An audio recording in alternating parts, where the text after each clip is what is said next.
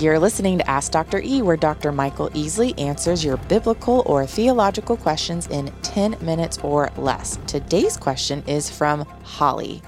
Holly wrote, if one is an apostate, using the textbook definition of that, which you're going to need to share, Michael Easley, can that person still get saved?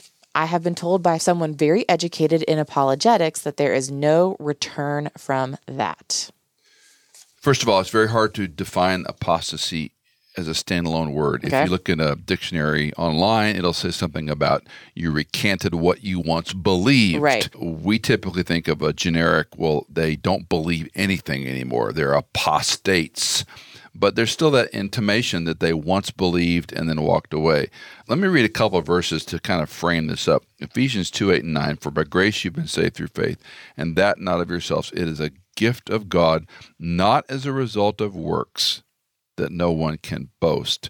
And then he continues that we have works prepared beforehand that we should walk in them.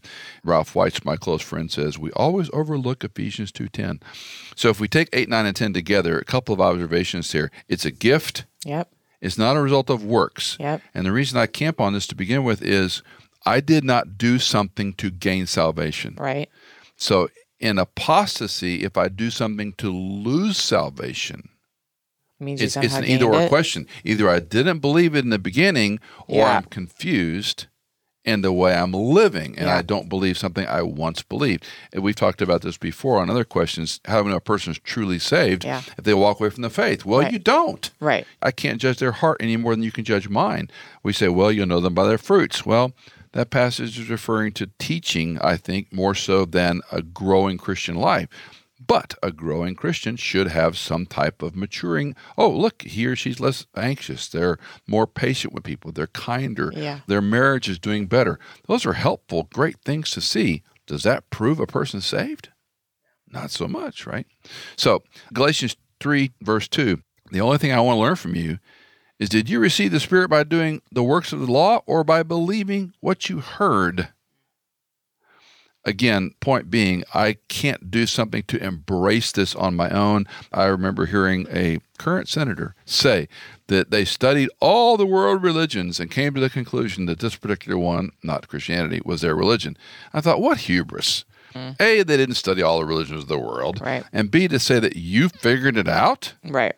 Now, if he or she would have said, I looked at the claims of Christ and I believe in them, that'd be great, but that's not what that person said.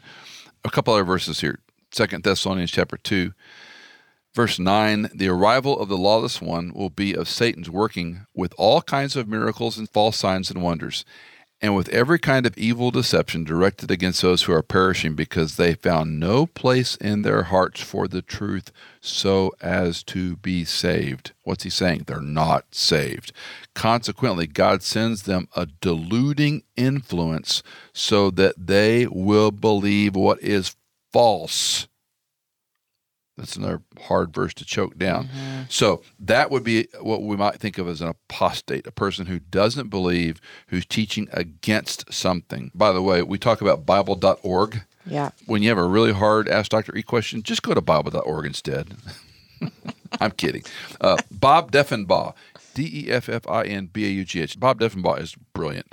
And he's got some stuff on Bible.org that I printed out, and I'm going to read some of what he says. God blinds the eyes of those who've rejected him so they cannot see the gospel and believe and be saved.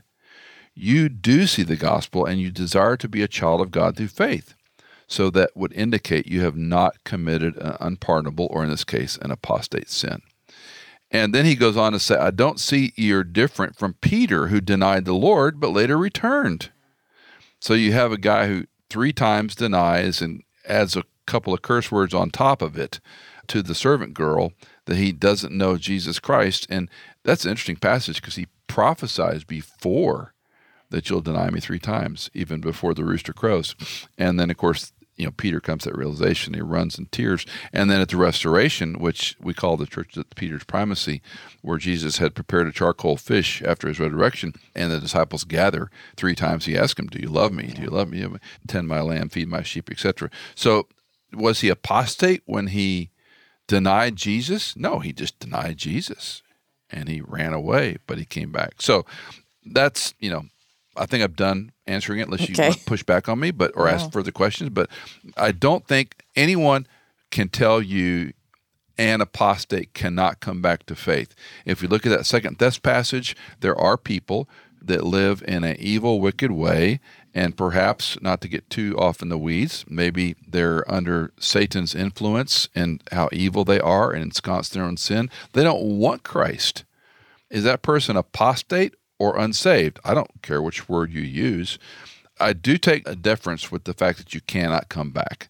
I don't think there's any so-called unpardonable sin. We've talked about that before, what that is, because if a person blasphemes and disbelieves in the Spirit of God, he in fact is disbelieving in Christ. So that's why it's unpardonable, because you can't say, I don't believe Jesus died on the cross for my sins to be saved. That's basically what that verse is saying. Right. If you don't believe in a Trinitarian Godhead, your salvation is at best very confused if you're saved at all. You have to embrace the Trinitarian Godhead. So, have I said enough?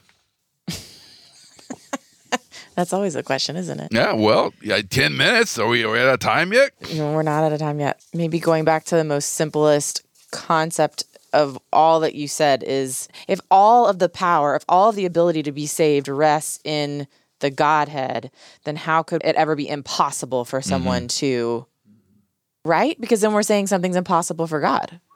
Yeah, I see where you're going with that. I would just rather lean It's too on. simple. No, it's not too simple. fair.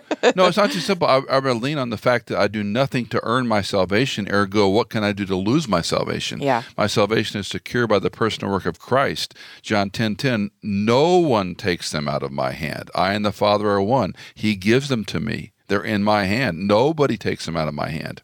And then I've had people say, well, you could take yourself out of his hand. I go, no, that no one's comprehensive to me. Right. You think you're stronger and more able than God the Father? Now, if a person doesn't want to believe, that's up to them. Right. I mean, God's not forcing faith upon you. Right. But if a person truly trusts in Christ and Christ alone, if they're 5 or 50 and they walk away and live, quote, an apostate life, disbelieving, and come back, I think they were always saved. There is the possibility they never truly embraced the gospel the first time. Yeah. And we have to acknowledge that. Yeah. All right. If you've got a question, text us, call us, email us. We'd love to hear from you. Ask Dr. E is part of the Michael Easley in Context Ministry. You can find more shows and biblical resources at our website. Ask Dr. E is produced by me, Hannah Seymour, mixed and mastered by Sonomorphic, and music composed by Jason Germain.